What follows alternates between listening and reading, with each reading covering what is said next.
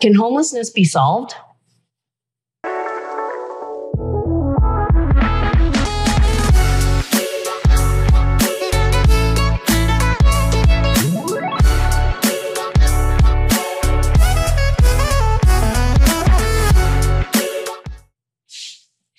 Absolutely, it can.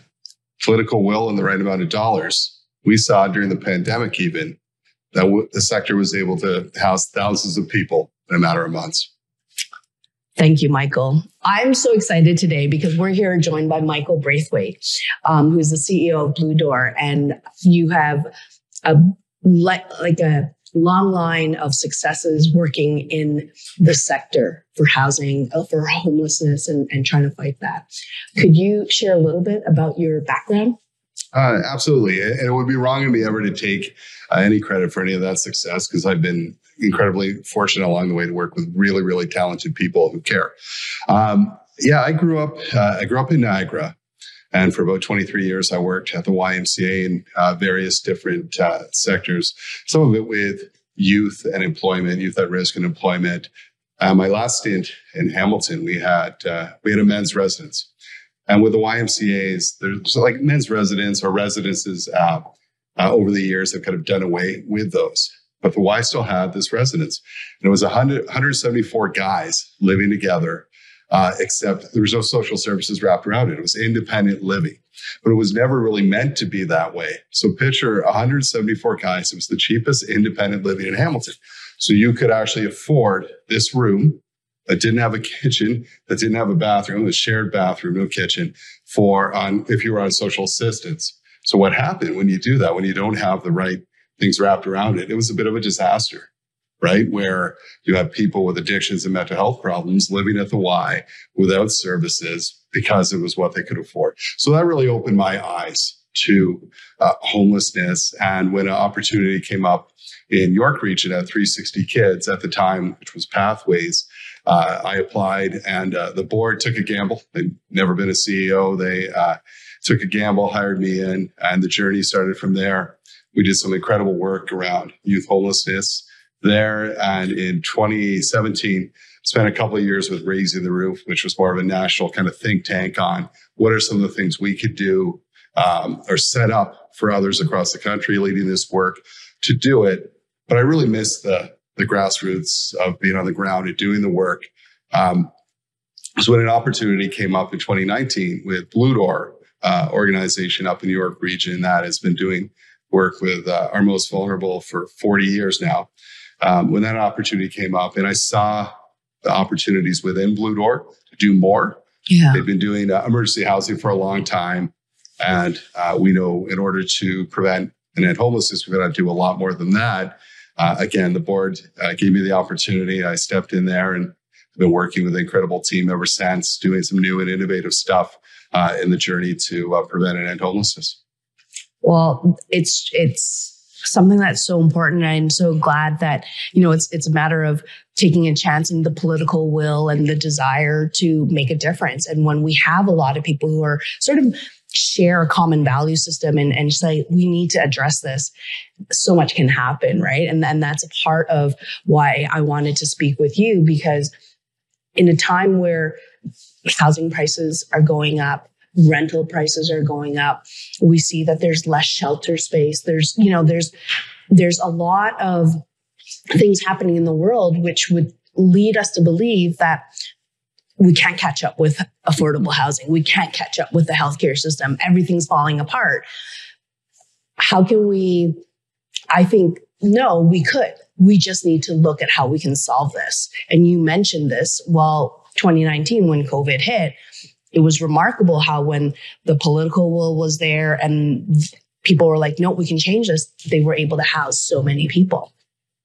Yeah, well, the first message that, if you remember, that came out of COVID from government was stay safe, stay at home, right? And then you have 235,000 Canadians without a safe place to go home. So that was impossible to do. So they quickly realized that and empowered and put dollars towards social service agencies to make deals with hotels and find landlords who were willing to rent out spaces. And we did that. We worked across the country. Thousands were housed immediately, right? So we know we can do this when there's political will to say this is important for people to stay healthy and safe. Housing is important, and the dollars put towards it. We can move quick. So very, very solvable. Unfortunately, when as the pandemic slowed, that political will changed a little bit. And there's lots of different things, right, that they have to pay attention to. So we have less. Part of the problem is we always talk about new supply. We got to build. And we absolutely have to do that. But we have crumbling infrastructure, and the housing that is there right now is being also bought up by the private sector that might renovate, and it's no longer affordable. Yeah. So we have less affordable housing now than we did in 2015. Yeah. So we've got to pay attention not only to building new affordable housing, but maintaining the affordable housing that's out there, and a strategy that when affordable housing comes up for sale, that it's kept in things like land trusts and other ways dollars are made available so we can keep that affordable for a lifetime. Yeah, no, and that's really key, because even I was reading in the paper the other day just how maintaining, even when we have TCHC and we have affordable housing, a lot of these homes need constant repair and attention, and there's not enough dollars to help. And it comes into a state of disrepair that they're like, well, you know what? It's costing us more money to just keep the ceiling up, and we don't want it to be unsafe. So we're going to demolish the whole thing, and you displace the people who are living there. And even though they have the right to come back, how long is that going to take? Like for them to demolish the current space, the building, and then get the plans and then get it built up. So it's one of these constantly like moving things where, okay, sir, you can come back, but come back in 3 to 5 years, maybe. By then, people will have moved on. I think we've gotten better. The Toronto community housing buildings you're talking about, you're right. They got into a lot of trouble because years ago they built it and didn't have a capital plan to constantly be repairing and keeping them in a good state of repair. I see in the region that I'm in, York region, when they build something new, they know that building's going to depreciate, even though they'll sink money into fixing it, but they'll have a plan that in 25 years, we know we've got to have money aside to rebuild that, right? Yeah. So you're not displacing and doing that. So I think we've gotten better with the planning. The problem was it got so bad, especially with Toronto community housing a few years back, that the feds had to step in and say, there's this huge backlog, and yet you're displacing people, and that could take years if they ever do come back. So we just have to get better in the planning process when we're building housing and community land trusts. When we're putting those together, knowing that every building has a lifetime, and you've got to sink a certain amount in, but at some point you're going to have to replace that building. Yeah, for sure. When we look at other countries who have tried to address housing, right? Finland, for example, has done a remarkable job, and you've actually interviewed them a lot about and talked about it. Can you speak to that process? It doesn't happen overnight, right? So part of this planning of, how do we provide housing for underserved populations? What do you think it takes? And what are the precedents that have existed? Well, yeah, you're right. In Finland, it didn't happen overnight, although sometimes, because they're always pointed to, look what Finland did. Yeah. And so the Y Foundation is a group in Finland that really kind of pushed a lot of this work. And when you talk with them, they're saying, listen, this was 20 years plus in the making, where government stepped up and said, housing is going to be a top priority. They used to have 652 emergency housing units, and now they have about 50. And it's not because 600 fewer people need housing. They decided at the time, if we're going to do this right, not everyone needs emergency housing. They're using it because that's all that existed at the time. We've got to build all sorts of different types of social housing. So some that is shared, some that maybe people live semi-independently, somewhere they live independently, somewhere they might need 24/7 care for different nature. So they did this over time, and through different different political parties being in charge, housing always stayed there through the rally of Y Foundation and others to say, we got to continue on this. And they saw the numbers dropping, right? So politically, getting voted in, you weren't going to steer away from that course, right? They saw that, people like that. Now they're at a place where they'll be the first country to say, we've ended homelessness. Now, when countries say that too, it's got to be continuous. It doesn't end, right? Because someone will point to, well, what about so-and-so I see on the street? But we've got enough spaces, and we've got enough services that if people can come indoors and the will is there, they can, right? So that's ending it. There's something called functional zero, which in Canada, even in Medicine Hat, Alberta, they've got to this functional zero, meaning that we have enough beds and services for people in need if they'll come inside. So they've, in a sense, ended homelessness even in our own country. And that's been a great example that others can follow, right? Just the basics of that. Well, would you be able to speak to the success that you had in Richmond Hill? Yeah, sure. I mean, I think one of the challenges in York Region as a whole is, and you grew up in York Region, right? Yeah. It's massive. You have nine municipalities. It can take you an hour to drive across York Region. So there's lots of open space. So it looks a little different than, say, homelessness in Toronto, which is downtown, right in your face, street homelessness you see. So for even politicians or the general public, homelessness is not an issue, right? And I tell the story often. I lived in Markham for a couple of years. And my daughter at the time was about 12. And she said, hey, Dad, there's a homelessness in York Region.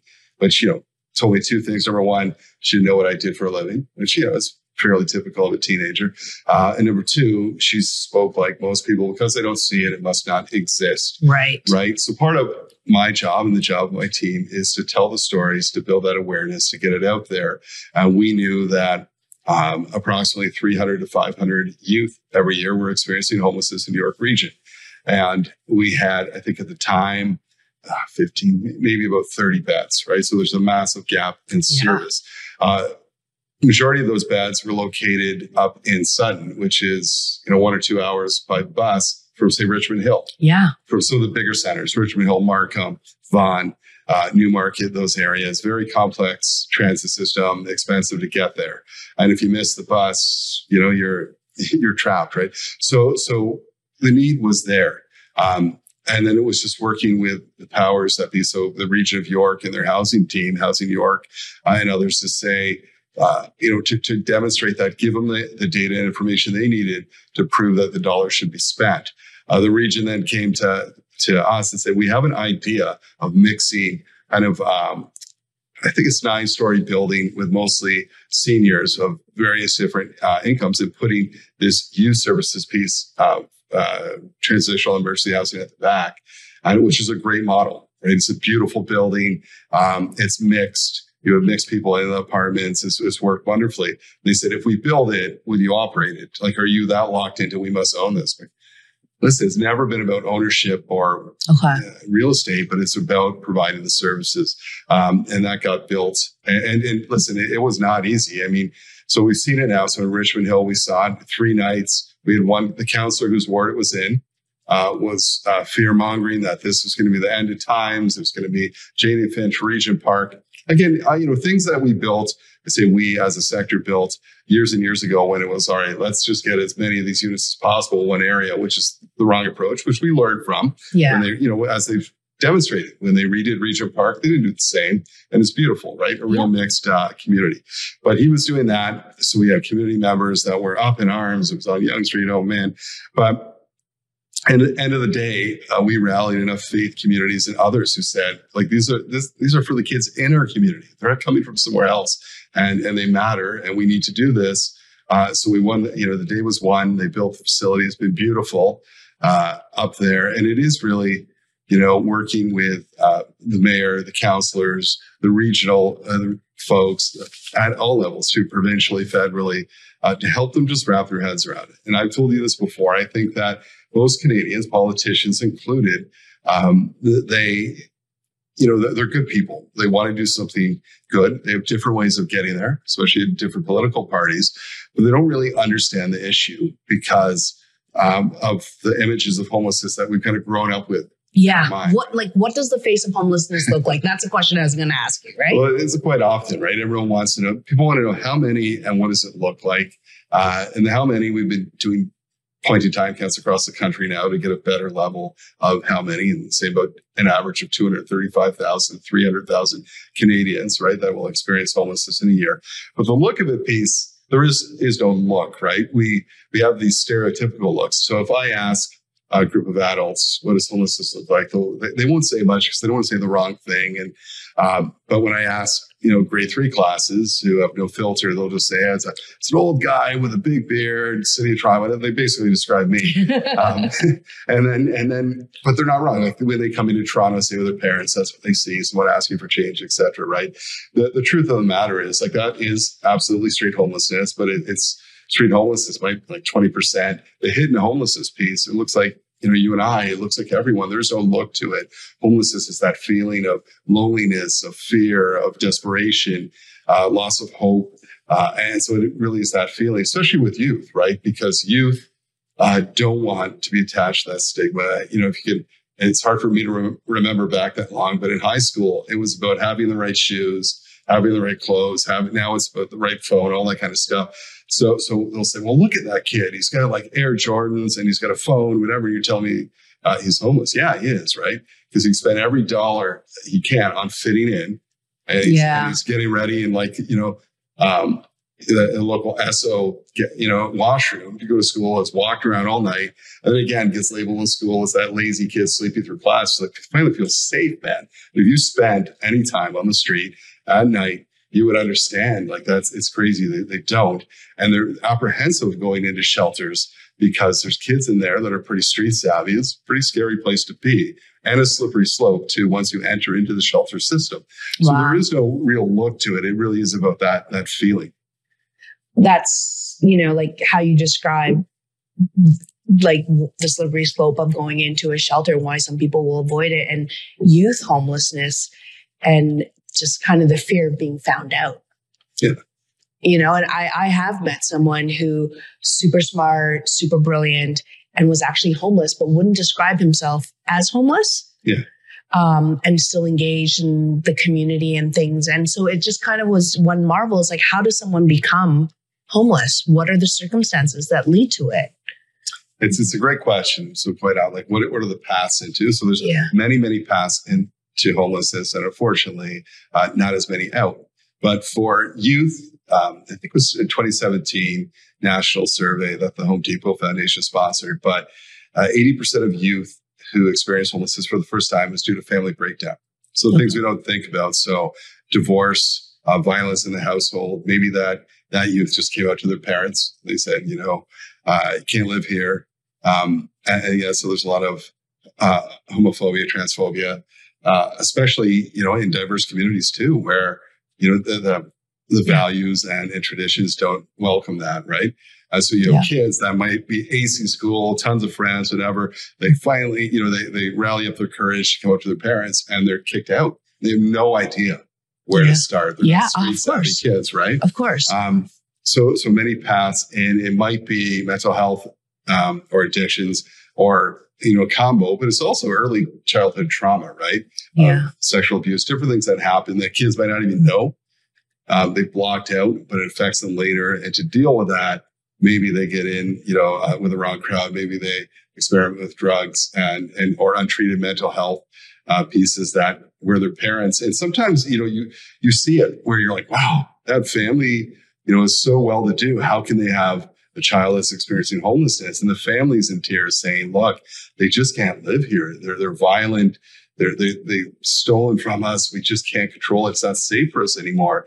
And you feel for them because everyone's judging the family, right? On the other end of things, you have these kids who have really, like I said, haven't done anything except maybe don't want an arranged marriage, right? And can't accept that. And then they're cast out.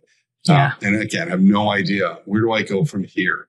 I mean, in a way, I would think that if I was a young person and I get cast out, I would call my friends and be like, can I couch? Like, it probably is the slope of, where can I couch? Like, okay, I can't overstay too long. And then it just, devolves in some ways. Yeah, you're absolutely right. So we ask youth, we used to take youth on this experience of spending a night on the street to understand it. And so we would ask why we're riding the bus with them, where would you go if it happened to you?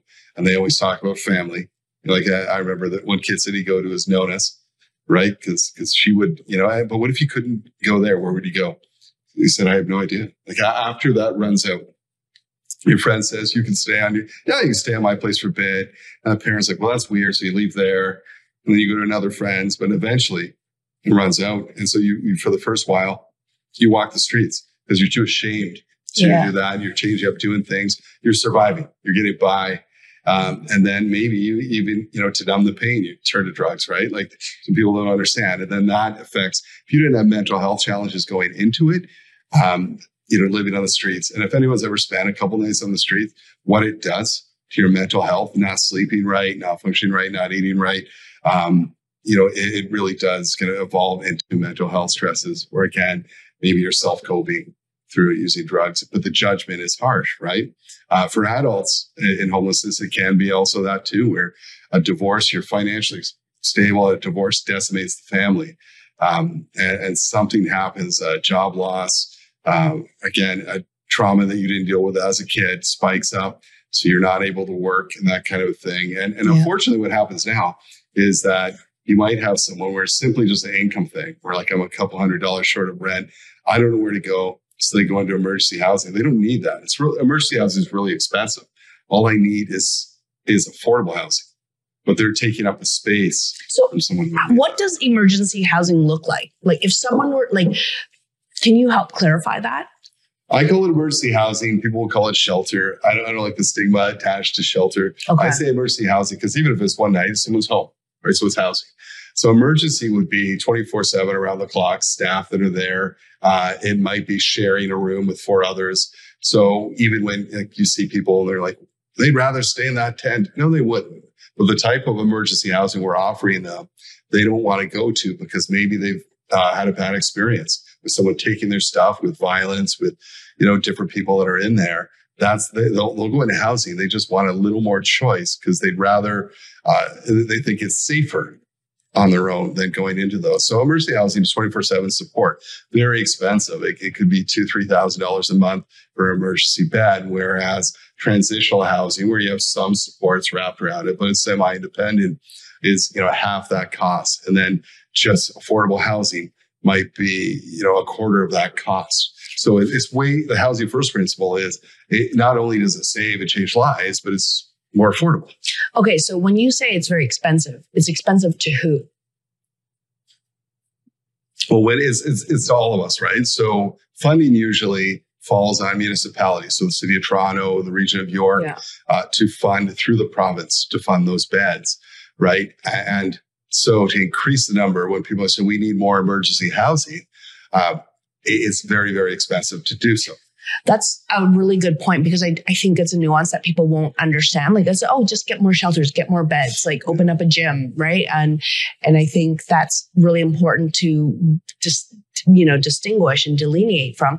And as you broke it down, affordable housing is actually dollars and cents more affordable and like a cheaper solution. So what could be a viable solution if we were to, if we could make, just throw out ideas of how do we address homelessness? What is something that government could do? Or, what is something that society could do to help address that? I think first off, we have to get past the idea of this good enough stuff, right? Okay. And I say that because people are well-intentioned. I'm like, all right, because I'll get sent stuff about like, hey, look at this awesome tent that does, and here's a sleeping bag that can, would that be good enough for you? No, right? So we don't need better sleeping bags or heated benches or better tents. You need housing, right? A mat on the floor. Like sometimes we do that. We're like, if we save this person's life for a night, good job, good enough. We got to get past the good enough stuff. Right? If you ask Neil Hetherington, who runs Daily Bread Food Bank, like, hey, what's the solution? You'll never hear him say more food banks. Yeah. He'll say, Michael, put me out of business.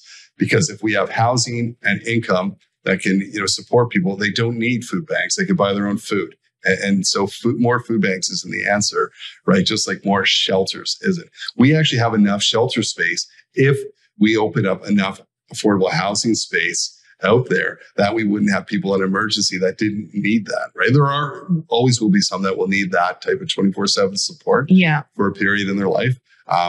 But for 80% of people that come into the Toronto shelter system, it's say one and done. It's short-lived. We never see them again. It was just to help them through, right, until they got into housing. That 20% chronic needs a little more attention. So the solutions really are investment in deeply affordable housing, because you'll hear the term affordable housing a lot, defined by the federal government, by CMHC. It's 80% of mid-market rent.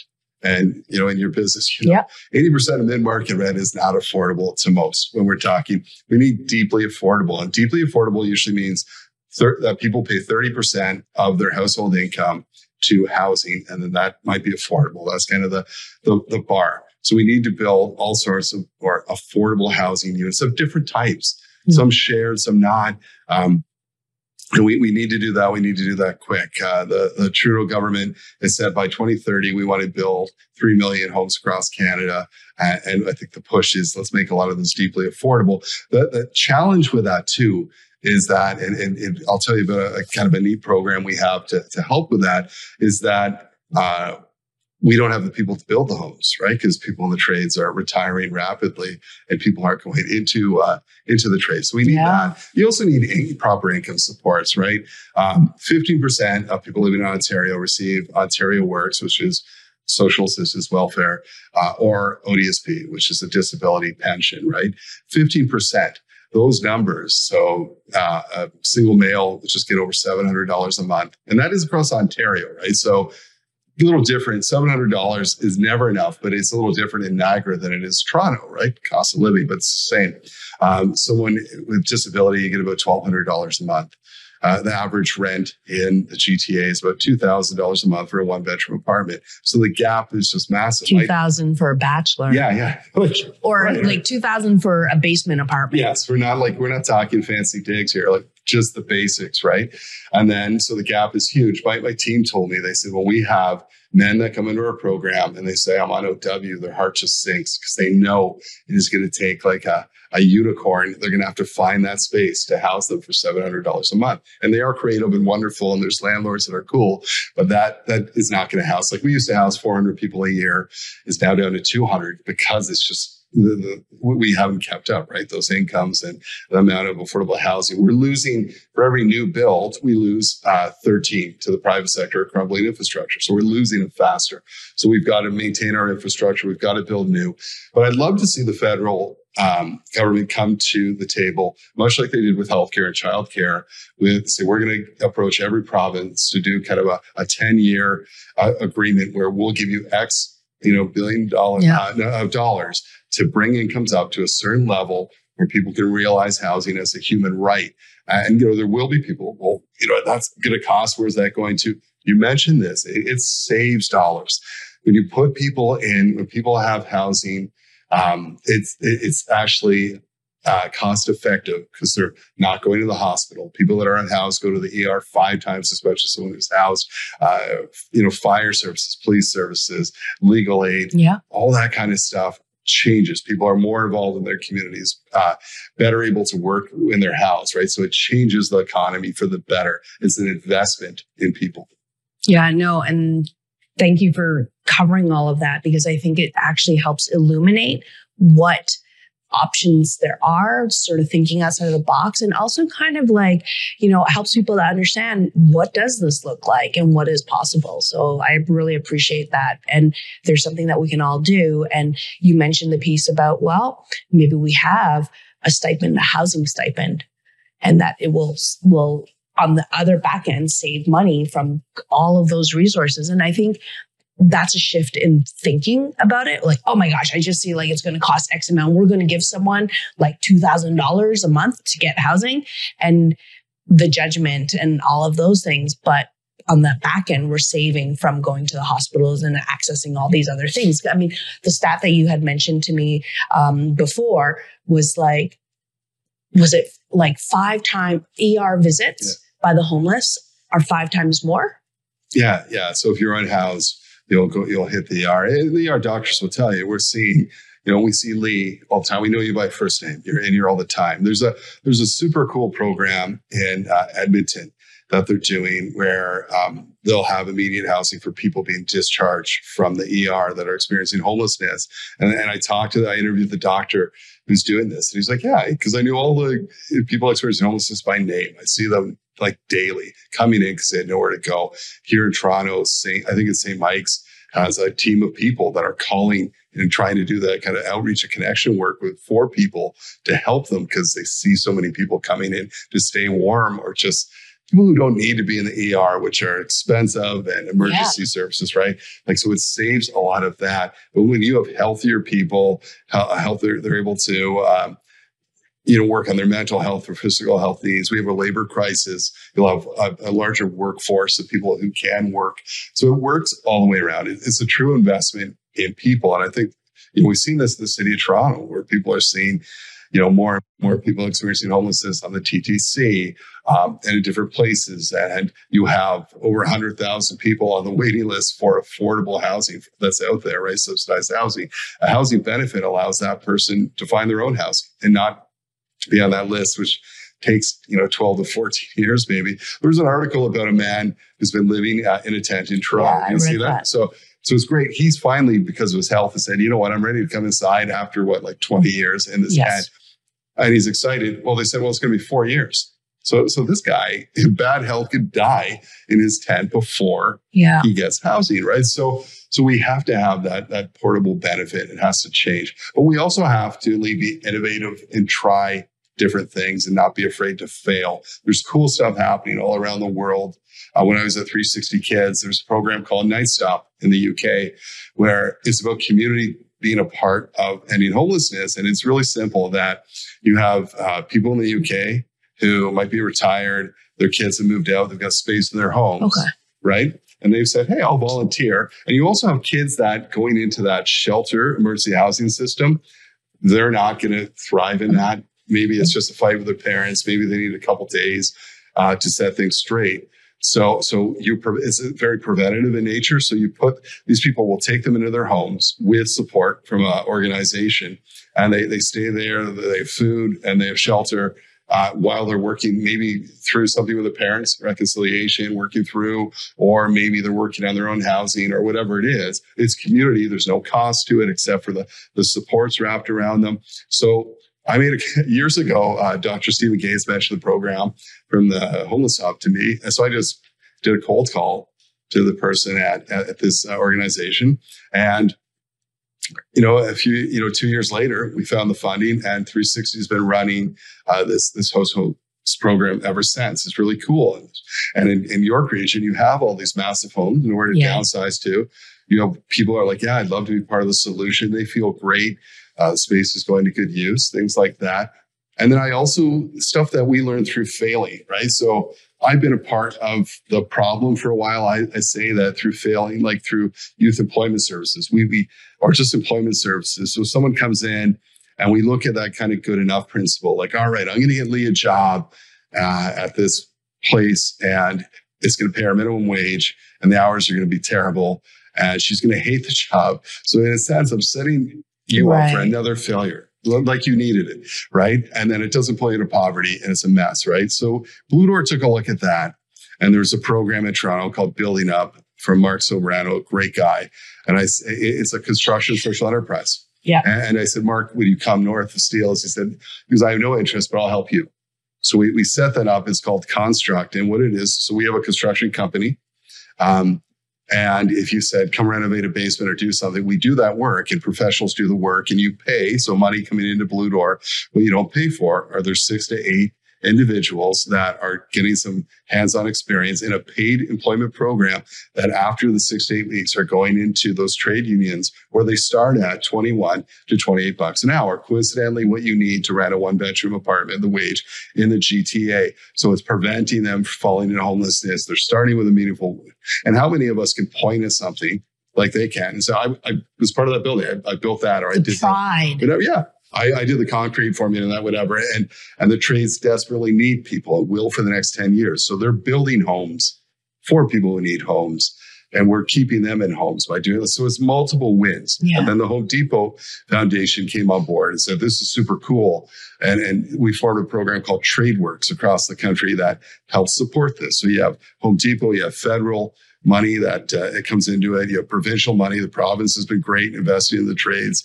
So everyone's winning. And Blue Door is bringing in renovation money so we can build housing, so we can add services, not on the backs of government or taxpayers. So everyone wins with an 80% placement rate for this program. But people go to the trades going, yeah, I don't even need you guys anymore. I can afford a home. I can afford it. We had a couple that came through with a little baby, and both of them went through the program. And they're saying it's just so nice to finally almost like breathe again, because we know we're going to be okay, because the jobs are there and they love it.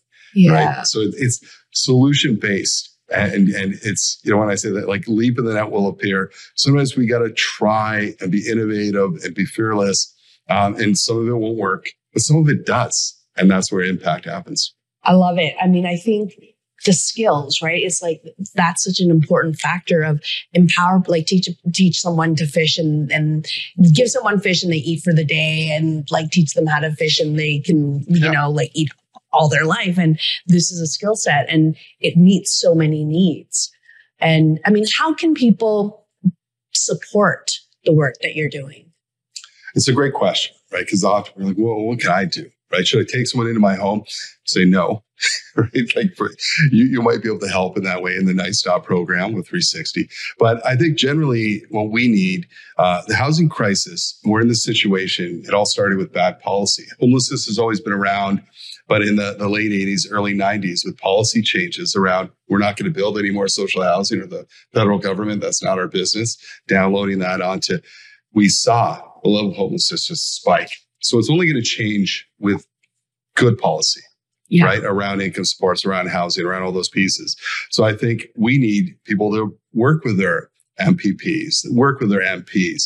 Right now, the Canadian Alliance on Homelessness, which does a great job on rallying Canadians, on like the vote for housing, make housing an issue.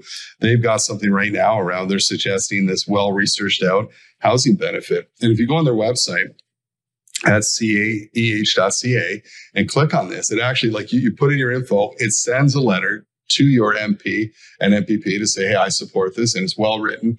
We want you to do this. It's just the MP, it's federal. Let's do this. So they want to create that groundswell, and it's easy for people to do. Okay, cool. But be a part of that solution. Volunteer at your local organization, right? To give back. Maybe you're making meals. Maybe you're mentoring someone. Maybe it's just taking part in their events, right? That happen, to be part of that solution and learn more. And if you have it in you and you have the dollars to give, those dollars make a difference. Government plays a huge part in this, and but so does community. Right. Yeah. Community has to step up and help out. And I see communities doing that every day. Yeah. And if you really think back, who in their life doesn't know someone who's experienced homelessness, addictions, or mental health issues, that if they had these pieces right in place, maybe that would have been different. So you have an opportunity to be part of that solution by giving back. No, that's really good to know, and that people can do that, because I think it's like, we're talking about this, and my mind always goes to, what's the call to action? What can we do, right? Because it's more than just discussing it. We have to move that needle forward. We have to move the bar higher so that we can actually be a part of the solution as opposed to a part of the problem. And ignorance is not, acceptable, in my opinion, right? Because it's like, oh, well, I don't see it, so it doesn't exist. It does exist, and it impacts everyone. And I think we see that. Yeah, it's interesting. So as a parent, my partner, Sylvia, often says, because I will tend to, when our kids are doing something, I might ignore it more because I'm just lazy or I don't want to deal with it. But she'll point out to me, it's not going to get better by not addressing it, by turning that blind eye. Same thing with homelessness, right? Yeah. You can turn a blind eye. You can say someone should do something about it, or that someone could be you. And you can. It doesn't take dollars, right? You see some of the people like the Kathy Crows, Diana McNally, Chen, there's others that are doing incredible. Like, they're advocates that will not let political leaders off the hook easy. They push back. It's tough work, but they rally people to go out to budget meetings at City Hall. And sometimes great things happen. Just the other day at York Region, they looked at kind of a 1% addition to taxation dollars, and they wanted to use that for homelessness initiatives. And council voted 22-0 in favor. It was incredible to see. Wow, this council cares. And kudos to the York Region team and all the advocates who did deputations, and the York Region team who put together a good plan. But they did that, and they made it easy for the politicians to say, yeah, this makes sense. How can I say no? I'm going to look like a villain. Well, right? That's a key thing. So, like, that success, though, is built on advocacy. Yeah. And people who are willing to navigate and talk to it. Like, my guess as someone who, is interested in advocacy is that they probably had a key message. They went and spoke with every counselor to say, look how this impacts you locally. I don't know the ins of how that worked. Do you by any chance know how they were able to be successful?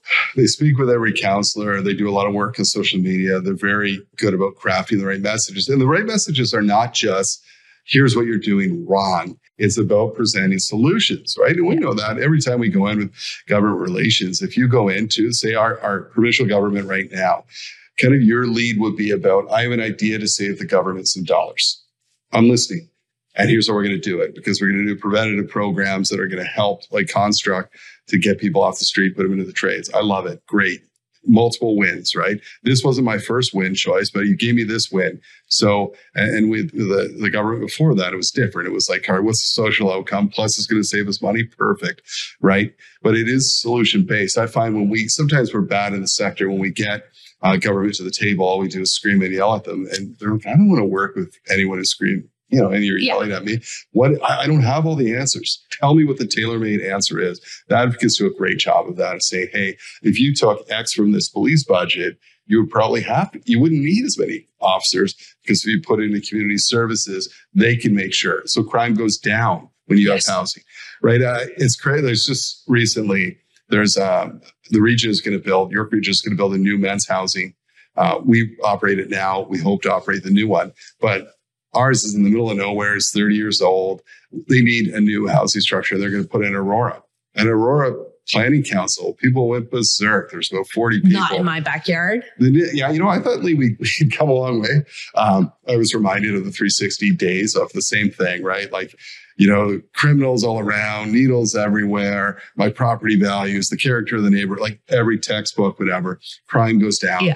Property values don't drop. Like it's all false, and there's data but everyone I love the idea, just not here. And if you saw where it was, it's in a wooded area. There's not a neighbor in sight.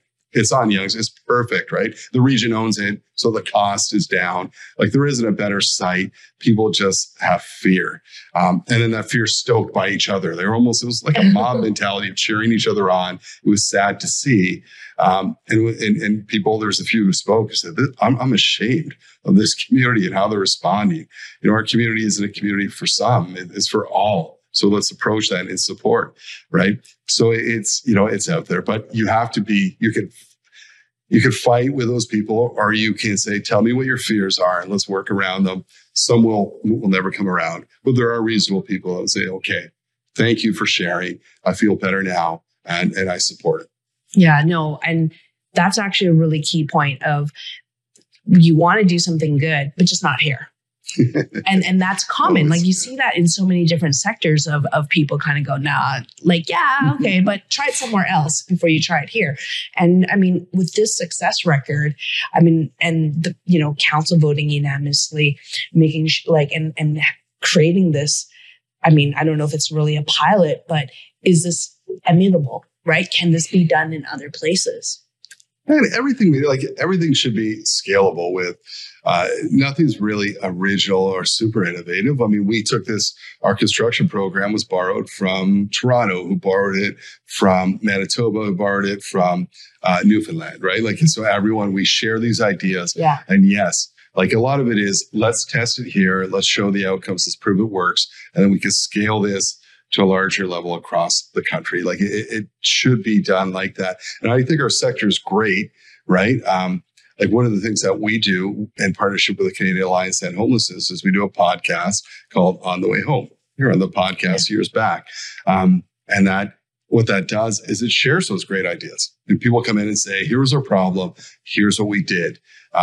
Here's how you can work through encampments without making it a terrible experience and political experience. Here's how you can build a tiny home. Here's how, as a lived expert, someone with lived experience, I got through this. So we share all that information because I do believe that with awareness and education, when people know, it's harder to turn a blind eye, and it's easier to be part of the solution because you hear what the solutions are.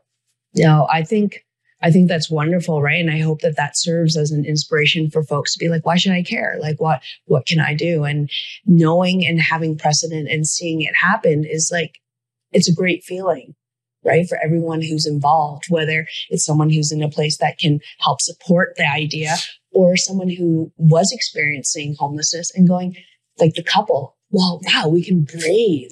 We now have an income that allows us. I mean, one of the things that I would like to explore is this notion of, the market is structured in such a way that it's rent or buy. But what about rent to own, right? Like that's something I want to understand more of, because I think, as I think about it, like how do we create solutions where people who are hardworking, what it is now to come to Canada or to start now versus what it was 30 years ago or even 10 years ago.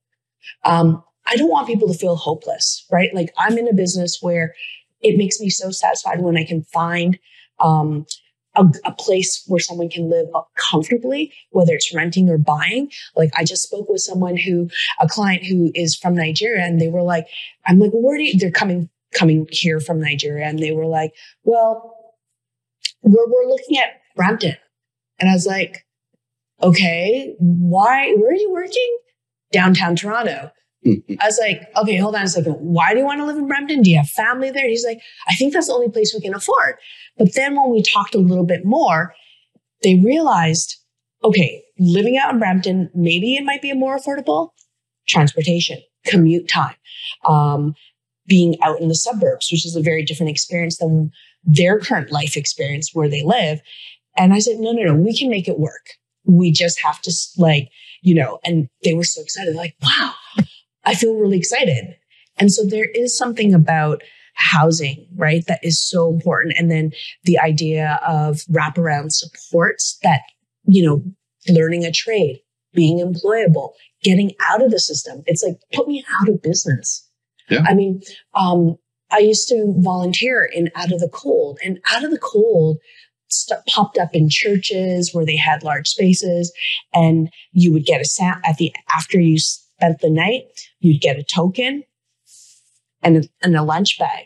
Just, go walk the streets during the day, and when the evening falls, that token gets you to the next Out of the Cold thing. And I think it was supposed to be a temporary solution, and now the city counts on that as a part of a emergency housing. Yes. Well, listen, that's the slippery slope to YU. So there's a lot of talk around encampments right now in the region of Waterloo, the legal clinic in Waterloo, one with Ontario Superior Court, one about all that. You couldn't, and I'm going to butcher this a bit, but basically you couldn't just take down the encampment if you didn't have spaces for them to go, which is wonderful, right? That's great. It's good. And so every other municipality is like, uh-oh, this is what's going to happen to us. And what the challenge to that too, although it's wonderful and you don't just want the dismantling of encampments, because the reality is, hey, we're going to kick you all out. They're just going to set up over here, right? Like if you don't have choices for people, is that we don't want it to become that out of the cold. All right, so now we've got another thing. Encampments are okay, and we'll throw up more tents for people, right? And then that becomes the norm. That's not right either. Yeah. So we I think the focus of that is let's work on having acceptable choices. So encampments are never an option. So out of the colds are never an option. We run that program now, and used to run separately by the faith community, and we folded it and worked with them to amalgamate into Blue Door because we didn't want it to end at the token in the lunch bag. We wanted it to end with housing, right? Yeah. And make that journey different. Well, I think it's getting beyond good enough. Yeah. Yeah, like we did that. And again, and you don't want to ever kill the momentum and the passion of the community who's doing it, largely the faith communities who do the Out of the Cold. It's amazing. So you want them to be, it gives them a chance to be involved. But yeah, we got to get beyond good enough to housing and thriving. And sometimes Rahana Sumar, who's run that program for 15, 16 years, will say, we'll have people that are not ready in a sense, that they're not in a place yet to leave the Out of the Cold. But when they are, now they have somewhere to land, right? And even if it's 10 years, their journey, when they're ready to find housing, we will find that for them. Everyone's time is a little different, right? But yeah, it's not more of the cold programs. It's not more shelters necessarily, although we'll always need them. We can't just, quickly, sometimes people are, no more shelters. Shelters aren't the answer. You always need some emergency shelters. Like they provide a much needed service, but they wouldn't be as full. You don't need as many more spaces if you had affordable options that are out there. Right now at Blue Door, we see more and more people who are working, some working full-time in the shelter system because they simply can't afford housing. And that's a sad fact, right? They don't want to be there. They don't need all the support services. We don't need to be, spending that kind of money on them. And they don't want to be there. If you give them a different option, they'd be out in a minute. So we need to have those options available. No, 100%. I mean, Wood Green has this program, right, where I don't think they get parents or single women who have children from shelters, but I know that that's how it originated. And what they would do is give them a pathway where they would have housing for X period of time. And during that time, they would help them go to a post-secondary educational institution to get a certificate, right? Whatever the college is or anything. And then give them an internship so they could apply that skill set. And after that, hopefully get a job so that they're sustainable. Yeah. And then they have to move out of the housing. And I know that with, different women who I've met who have been in that program, it's been a godsend because they've been able to empower themselves. There's wraparound services, but they've been able to pull themselves outside up from a situation that would have been very dire. And so that was one model that works and that has worked, which is very inspiring, but we need more. Yes. Right. Oh, we need to replicate that. I know the program you're talking about. It's incredible, right? Because if you don't have the worry of housing and childcare, you could focus on working, you can focus on schooling, right? And we need to replicate that and make that open to people. Transitional housing is funny in a sense too, that for the longest time, transitional housing was defined as one day less a year, right? And the only reason that wasn't designed for clients who said, I need one day less a year to find housing. It was designed because social service agencies were a little worried about if they stay more than a year, where they're now under the Landlord Tenant Act, right? And how do we work through that if that doesn't work? Or how do I get people out so new people can come in, right? Because the pressure sometimes is, well, how many people came through for the dollars? Well, it's not necessarily a success if you're windmilling people through the program and they're not finding housing on the other side, right? Yeah. So it's tough for government to say, if you say, I need, $2 million to buy a house, and there's going to be 4 people in that house at a time, like, wow, that's a lot of money per person to get them into housing. Well, it's not. If you look at nights off the street for those people and how long that asset's going to be around, et cetera, right? So sometimes, it's that greater, they look for that we help thousands of people spending this much. And it's a bit of a numbers game, but we have to invest in these programs, invest in housing, and be innovative in how we move people forward. We have the region built new transitional housing called Passage House at Blue Door, and these gorgeous 1-bedroom apartments for individuals. But if you don't put the right individual in there, the right person that is at a stage in their life where within a year, I could find a place like this. I just need a little bit of support in the meantime, like the program you spoke to. If you get someone who's more chronic or what we call high acuity with many more issues, they're never going to be able to leave that apartment and find something similar for the dollars that they have, right? So you're setting them up for the cycle of failure. And so you have to really have different forms of housing for different people at different stages in their life. And that's what Finland did, right? To make sure it's a success. So if we could ask politicians to do something or a call to action for the average person, what is something that that we should be thinking about? Just as a closing thought, sort of. Listen, when you go out, make sure that housing and affordable housing is, and that vote for housing is something that's going to get people elected, right? So make it an election issue. And that if you don't do something, you don't have a plan, a viable plan, whatever, I'm not going to vote for you. So I need you to see that you're working with others in the community on something that could really happen. We see that now that housing is affecting the middle class, that it's becoming, you read about it every day, right?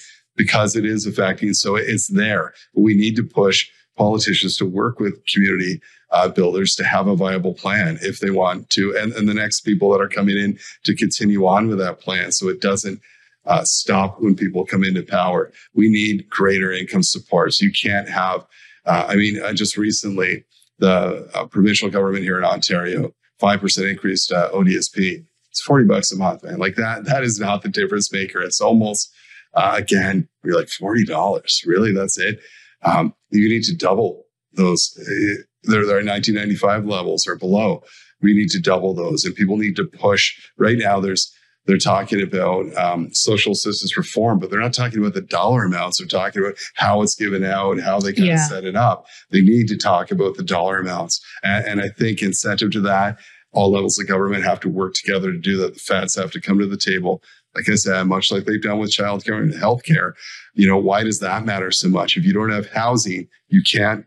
Healthcare won't matter, right? Like you need housing first for healthcare and childcare and those types of things. So this should be something on the minds of all Canadians. We have to push our levels of government to make it so. Yeah, no, I think that's really well said, and that deeply affordable, like that distinction that you made. It's like not just because like the middle class. Oh, well, we need housing. Like housing affordability is an issue, which is very different than affordable housing. Like I think sometimes people confuse the terminology a little bit. And I think the point that you made earlier on, we need deeply affordable housing is very important, because if someone's on $700 a month and we actually break it down into dollars and cents or 30% of their income, I do that all the time with clients who are looking to rent or something. And I'm like, your income really doesn't, like, how can you afford that? You're going to be spending over 50% of your income. And the reality that sets in is like, you can't have this, you can have this. And so deeply affordable housing is something that is really important. And that's something where you read about it in the news all the day, like every single day about, oh, like we need to build more, we need to do this. Oh, but the cost of everything is going up. And so we really do, it's a crisis. We do have a housing crisis that's impacting everyone. And unless we kind of come together and think about infill or different ways of doing housing,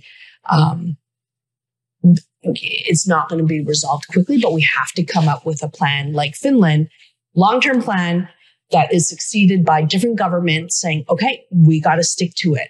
We got to keep continuing. Well, here's our 10-year investment. We do have the National Housing Strategy that in 2017, which is incredible. It's just not moving fast enough. They've got things like the rapid housing. CMHC is trying, but it's still taking too long to make these too many barriers in place. So we're going to speed that up, right?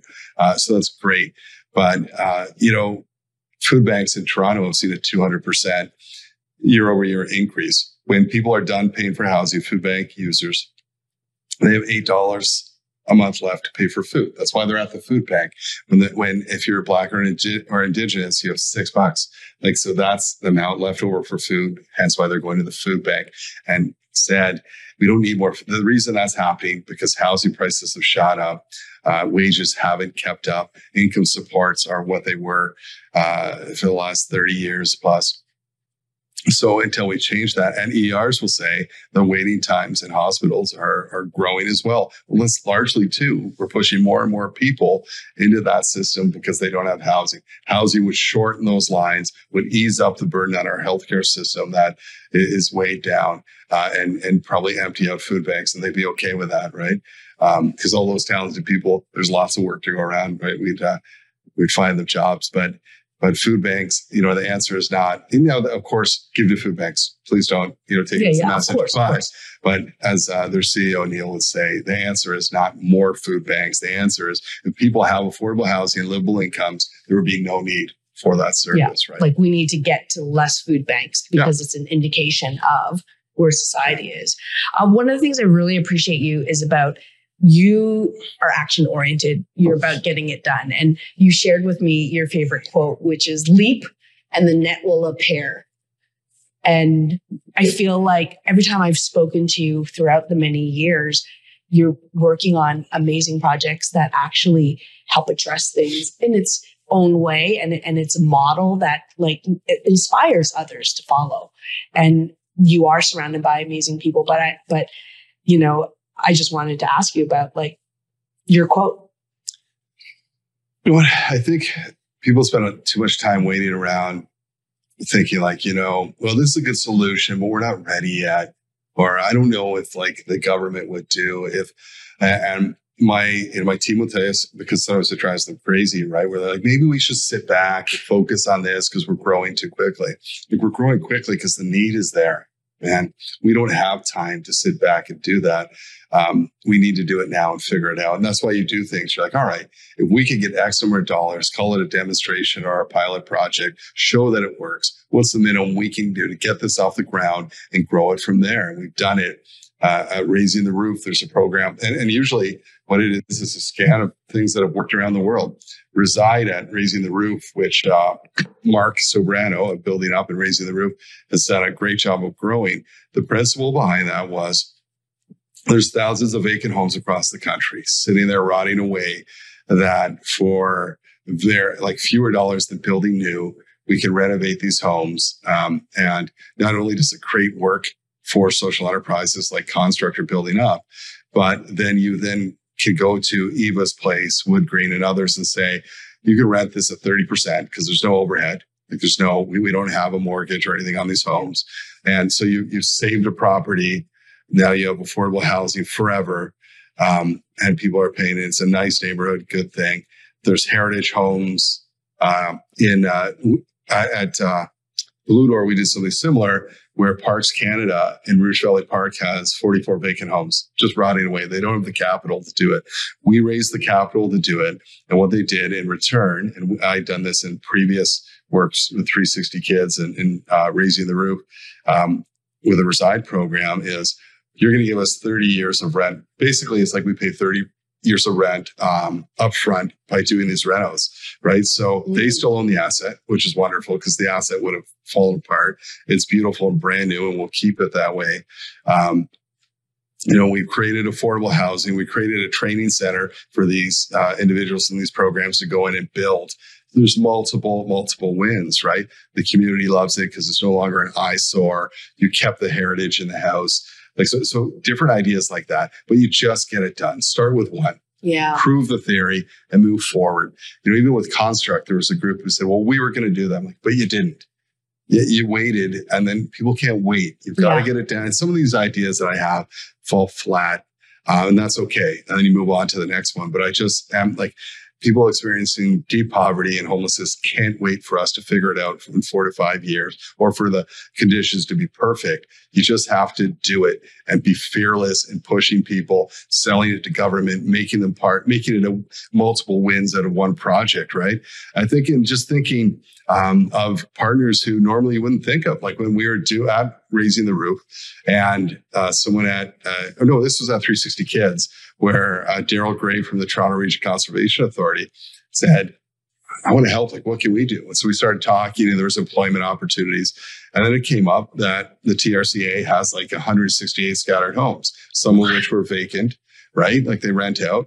They just came with the land, right? And they said, well, we have these properties, same thing. If we did this 30-year agreement, we fix that house. You guys now have a beautiful home that's worth more and it's on your land. We get the affordable housing for a group. Everyone would win. So the Toronto region, the TRCA, was now in the business of affordable housing. Isn't that beautiful? They win, we win, everyone, for way fewer dollars than it would cost to build because it exists. The neighborhood loves it. They're doing their part. The groups supporting that. It's rent geared to income. So it's that, let's just look for those kind of partnerships you wouldn't know that would work. Don't be afraid. Be a little fearless in pushing them forward and start small, build it, and then scale it, right? And I think that's what I'm saying. You have to be fearless in this work because these are times that need that kind of fearless. Don't be reckless, but be fearless and planful, and you can make it happen. Michael, you are a fearless leader, and I really appreciate your time. Well, I appreciate you. Thank you. Thank you so much. You're just inspirational.